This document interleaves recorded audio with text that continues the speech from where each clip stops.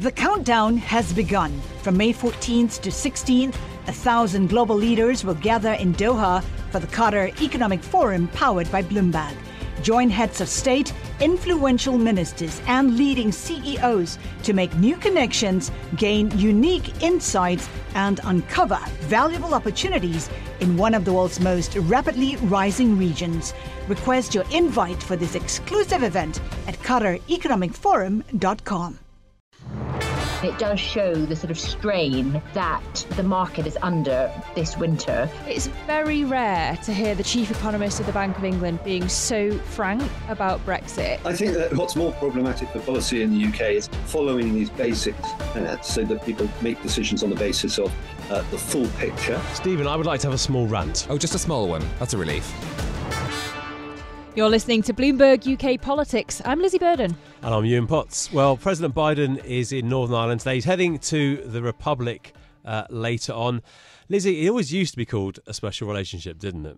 It did, but I don't know if it is now. We had in the Readout newsletter, which is always worth reading, the title yesterday was Can Rishi Keep It Up? It listed Sunak's achievements so far, the Brexit deal on Northern Ireland, immigration, tough talking announcement, the budget that didn't explode on impact, a crowd-pleasing crime crackdown, and yet now it seems that maybe Joe Biden's putting Rishi Sunak in his place. He's spending more time in Ireland than in the UK on his visit to commemorate the Good Friday Agreement. Yeah, maybe. But to be honest, we sort of saw this coming, didn't we? I mean, Biden has been pretty clear. He's proud of his Irish roots. We've had little snubs before, haven't we, on the BBC? So it's not really a surprise, is it? I thought it was going to be different with Rishi Sunak, different to the way the special relationship was under Liz Truss and Boris Johnson, at least. Or maybe he needs to put in some more diplomatic legwork. So President Biden is in Northern Ireland today before heading to the Republic of Ireland in a visit to mark the 25th anniversary of the Good Friday Peace Agreement. But what does a visit mean for what always used to be called the special relationship? Well, joining us now is someone from the US who's now over here via Asia, our new UK Economics and Government Managing Editor, Brendan Scott, in what we hope will be the first of many conversations on the UK Politics podcast. Brendan, before we think about the current relationship, give us some historical context to this visit and the relationship between the US and the UK, once called special. Yeah, so that term special relationship has been around for a long time. Of course, the US and the UK's relationship goes back even further than that.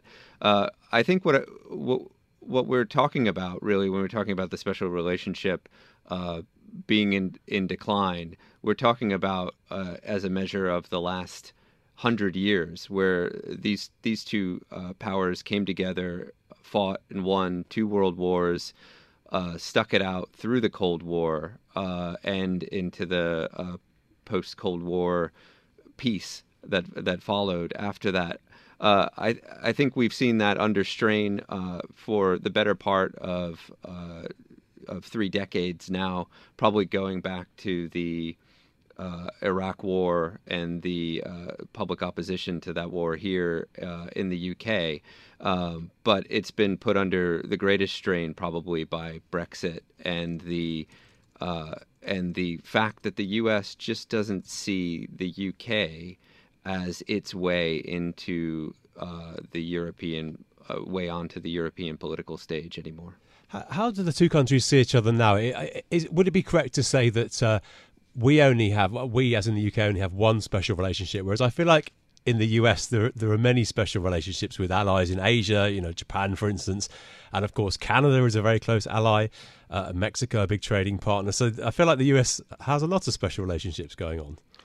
Yeah, well, the U.S. is really increasingly fixated and focused on its international competition with China, the area which I was just lately covering, and both parties in the U.S. are focused like a laser on the debate over how the U.S. can better position itself to compete with China for the rest of the 21st century.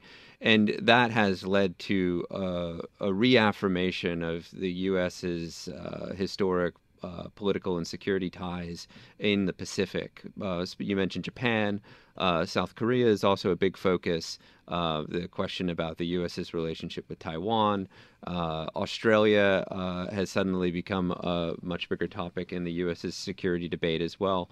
And I think that is playing into this in part.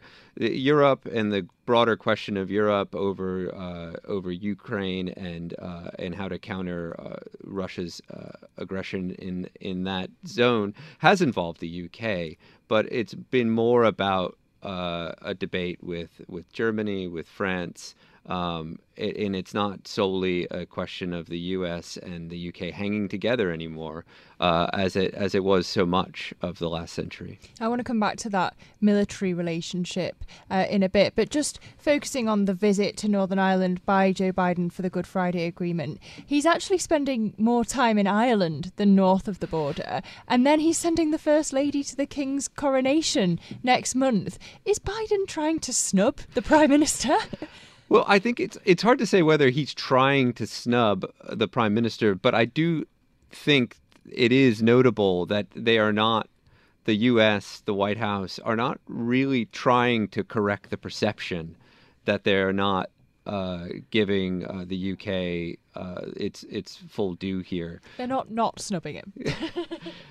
Yeah, I mean, it's debatable about whether it would have been made sense for Biden to go to the coronation amidst all these other meetings that he's having with Sunak, this one included, to come here so frequently. He was here for the Queen's funeral last year. So, that in itself, I think, may be a separate, it's a different part of the equation. But, we had them in this meeting describing the meeting with Sunak in Northern Ireland as a coffee, and then Sunak was calling it a bilat. So that question about whether it's about the status of the meeting, about how much respect they're giving to the UK, they do not seem to have that as a priority, correcting that perception that they're not giving the UK that respect. Does the state of the relationship, the special relationship with the US, hold up a mirror to the UK's broader problems, though? I mean, its relationship with China has soured over the last 10 years, obviously not alone in that. Its relationship with the EU has obviously soured. It sort of feels like the UK is fishing around for something to hold on to. And that's becoming increasingly difficult in this world, which is kind of splitting apart. Yeah, it's primarily the UK's problem, and the UK is hoping for the US to help them solve it. And right now, the Biden administration doesn't seem to be the partner in that regard that they would hope for. At least not the Tories. At least not at this moment. This administration. There's a lot of alignment on their overall goals, strategically, economically, environmentally, even. But the U.S.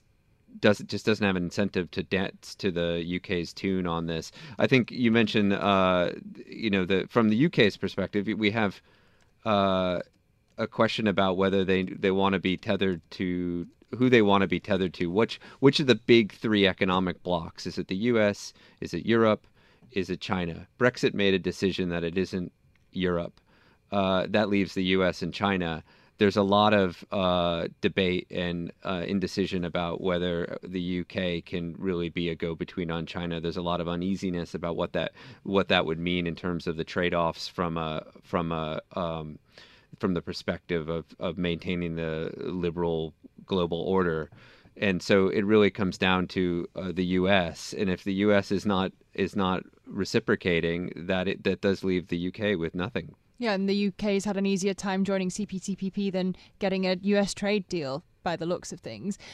Just on the military front, we've also learned from a leak of top-secret Pentagon papers that UK Special Forces are operating in Ukraine, 50 of Britain's elite soldiers, I think it is. What does that say about the special relationship? Does it show, in fact, that cooperation is continuing where it matters, or does it show that the relationship's actually further eroded by this seeming breach of trust? I think that on the front of the leak, the UK and the US have been through this a long time, and they've that part of the relationship has weathered a lot of blows like this, and I don't expect that this particular leak will undermine this particular relationship in some lasting way. I think when we do talk about the special relationship, in whether it's still relevant on the military front, it has to be along with possibly Japan, the closest military relationship that the U.S. has, and that looks set to endure. We can't forget that just a month ago that Rishi Sunak was in California with Joe Biden, unveiling the profile of this new nuclear submarine deal with Australia. That really underscores just the level of comfort between these two in terms of intelligence sharing. So the UK is still important militarily to the US, and I'm slightly embarrassed to take it to the other place. When it comes to trade, it is not the case, is it? So the UK is really keen to begin talks about a trade deal, but we're not even close to kind of talks about talks, are we? Yeah, well, right now there's a lot of debate over the semantics. The UK is trying to get away from the term free trade agreement, FTA. The Biden administration is continuing to bat away any discussion about an FTA. The administration was just out before the recording of this podcast saying that they won't be talking about any free trade agreements in the course of this meeting in Northern Ireland, holding out the prospect that sort of thing could come up in an expected visit by the Prime Minister to Washington in June. So they're not knocking it away completely, but they're not encouraging it either. And the reason that Joe Biden's here is to commemorate the Good Friday Agreement. It is one of the few successful democratic peace deals of the past half century. It's a model globally for peace and reconciliation. Is Joe Biden, in your view, striking the right tone, given the political stalemate, the social divisions that continue in Northern Ireland? Well, it's been fascinating being here in the last few days as someone who grew up thinking of himself as an Irish American, to see how some of Biden's past comments have landed with a thud in Northern Ireland, particularly, among the unionist community. It does seem that he's put much more emphasis on this trip about making it about his connection to the Republic of Ireland than his desire for some progress in Northern Ireland. That's people have been pointing out the duration of the time he's spending in both places. It does seem, though, to give him a fair shake here, that the prospect of some breakthrough on the stalemate over power sharing in Stormont was already off the table, and there wasn't much expectation for what he could have accomplished. So maybe he's just decided to move on and focus on the happier part of the trip. Focus on the 2024 election. Brendan, thank you so much for joining us. Brendan Scott, our UK Economics and Government Managing Editor. Thanks so much for joining us today. Now, the current junior doctor strike is going to be the most disruptive strike we've seen in NHS history. Those are the words of NHS England's National Medical Director, Stephen Powis. It's day 2 of the 4-day strike by junior doctors here in England. We're going to dig into this now with Chris Thomas, head of IPPR's Commission on Health and Prosperity. Chris, why is this strike such a big deal?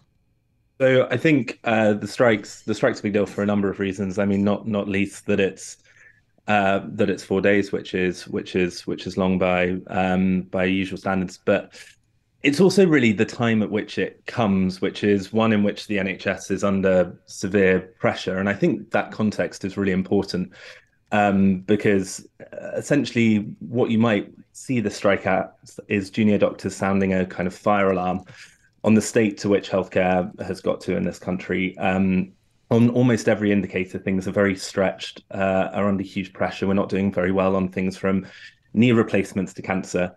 And I think this moment is one that things really need to change. And just with the pay issue, though, we have seen some resolution with other parts of other disputes within the NHS. And this looks like it's a very long way from resolution, but presumably there is a middle way. Yeah, it feels like that gap seems initially bigger, doesn't it? I think we saw, though, that the trajectory of negotiations with other NHS professions was this distance, but that distance can close relatively quickly. It is possible for this to come to a speedier resolution, things turn around very quickly. I think what that takes is an openness to government to negotiate. Now, we're talking about a profession here that's had a very large real terms pay cut since kind of austerity began in 2010. We're talking about one that's incredibly important to the functioning of the NHS. And given that we have a reality in the UK at the moment where health is one of the biggest challenges our economy faces, it's driving lots of people out of work. It's very hard to do work if you've got, kind of anything from a very bad knee to hips to endometriosis.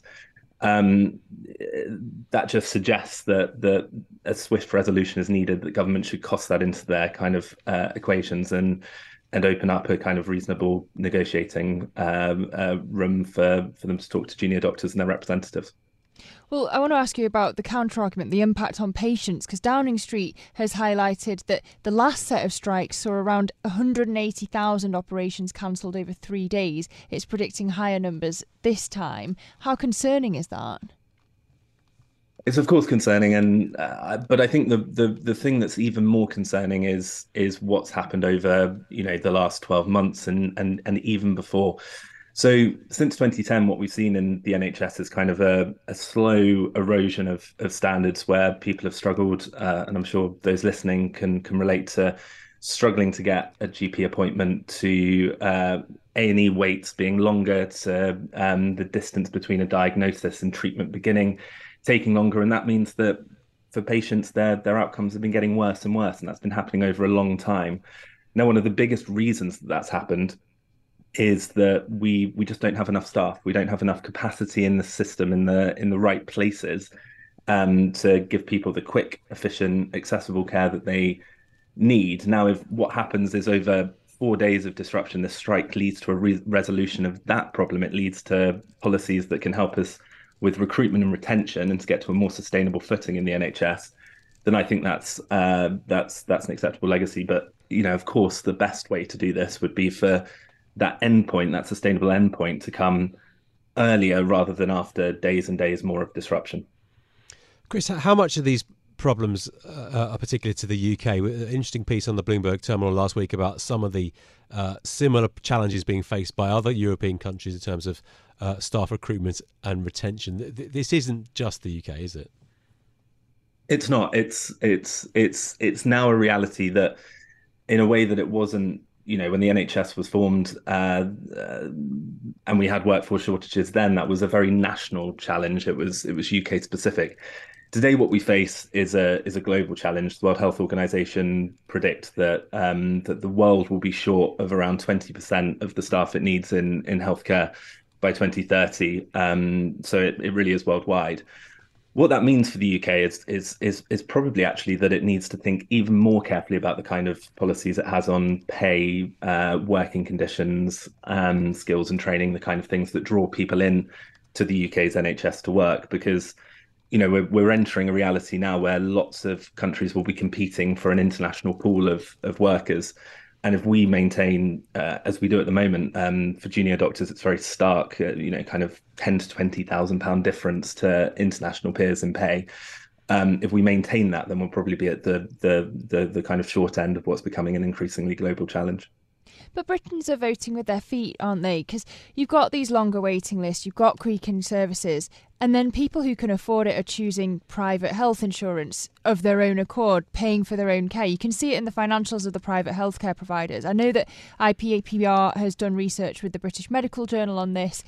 Is what we're actually seeing privatisation happening by stealth, regardless of government policy? It's an incredibly worrying trend. Exactly as you say, what we see is that when the NHS isn't providing people fast, accessible care, that people do opt out or what you might call privatise themselves. And you can absolutely see why they would. It's unpleasant to wait around in pain or with huge anxiety when you don't have to. And that can, in the kind of modern world, be anything from, the classic of directly paying for surgery, or it can be paying £50 to get a same-day GP appointment. So we're seeing that trend accelerate. I think that's worrying for a number of reasons, because what we'll see if that is allowed to take hold is one, the idea that the NHS doesn't have to be brilliant. It was always intended to universalise the best, to be the best possible care. That could take hold, lower standards could become the norm. And we've seen very similar to that in dentistry, where, you know, kind of it's next to impossible for lots of people in this country to get an NHS dentist at all. And we'll also see it widen health inequalities. Of course, the more that healthcare in this country becomes based on means to pay, the more health inequalities will widen. And that will be very worrying, particularly because the people that will experience health inequalities are also the same people that experience economic inequalities, worse work. It will really compound that for them. So I think the onus really now is for government, for any political party, really to articulate a vision for how we can get the NHS back to a really brilliant standard of care, so that people don't have to privatise themselves, so they don't have to opt out, so that the NHS is their preferred provider, even if they have a choice. Well, Chris, I want to ask you on that, actually. We're probably 18 months from an election now. What can we expect from a Labour administration? There's not going to be a wall of cash like there was in 1997, is there? So without the cash, what can Labour deliver? So I think the next election is going to be fascinating. Parties from across the spectrum are going to be really thinking about what an ambitious reform agenda for the NHS will look like. And I think whether it's Labour or the Conservatives, Liberal Democrats, any UK party, I think there's been a consensus that what you can't have is oversimplistic narratives going into that it's either all about funding or that it's simply about stopping some kind of huge denationalization, privatization exercise, free trade deals with America and that kind of thing. So what I think we'll see is a kind of battle on what the future of the NHS looks like. I hope at its very best, what that will mean is political parties start to articulate a really ambitious vision for what health looks like in this country. I'd really like to see them start with a sense of, you know, kind of what is it we want health to provide? What kind of good lives do we want people to be able to lead? You know, we had lots of life expectancy gains in the 20th century driven by quite remarkable medical innovation. But what we haven't had is kind of life put into that life expectancy through delivering really healthy lives. And I'd like to see parties think about how they can use the NHS as a tool to make sure people live in good health for as long as possible.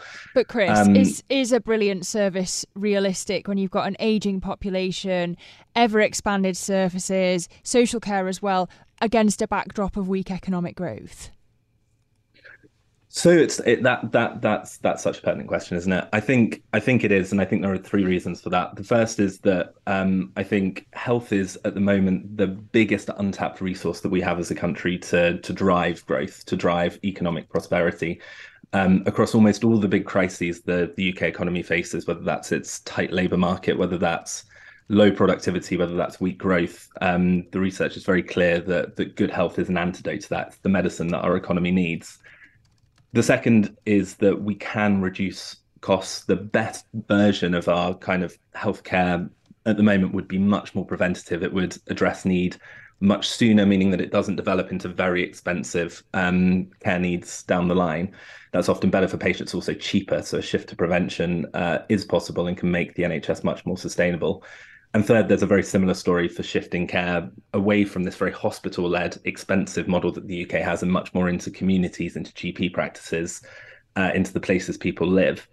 So I think if we combine the shift to community, the shift to prevention with the fact that good health can revitalise the UK economy, I think that's no understatement, then there's a very powerful political articulation there, I think. Chris, thank you so much for joining us. Chris Thomas, head of the IPPR's Commission on Health and Prosperity. Now, Lizzie, I've saved it for the end of the show. I know it's your favourite subject. We are a month away from a Bank of England rate decision, but there's going to be a new face, isn't there, on the committee? Yes, I do love bird watching. It is my favourite hobby. I don't know quite yet whether we're going to get a dove or a hawk, but it's Megan Green. She is set to replace Silvana Tenreiro, who is currently the most dovish member of the Bank of England's Monetary Policy Committee.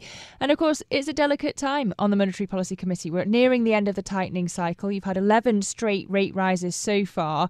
You've got a fine balance between the likes of Silvana Tenreiro, who Green is replacing, and Swati Dhingra, and then hawks like Catherine Mann.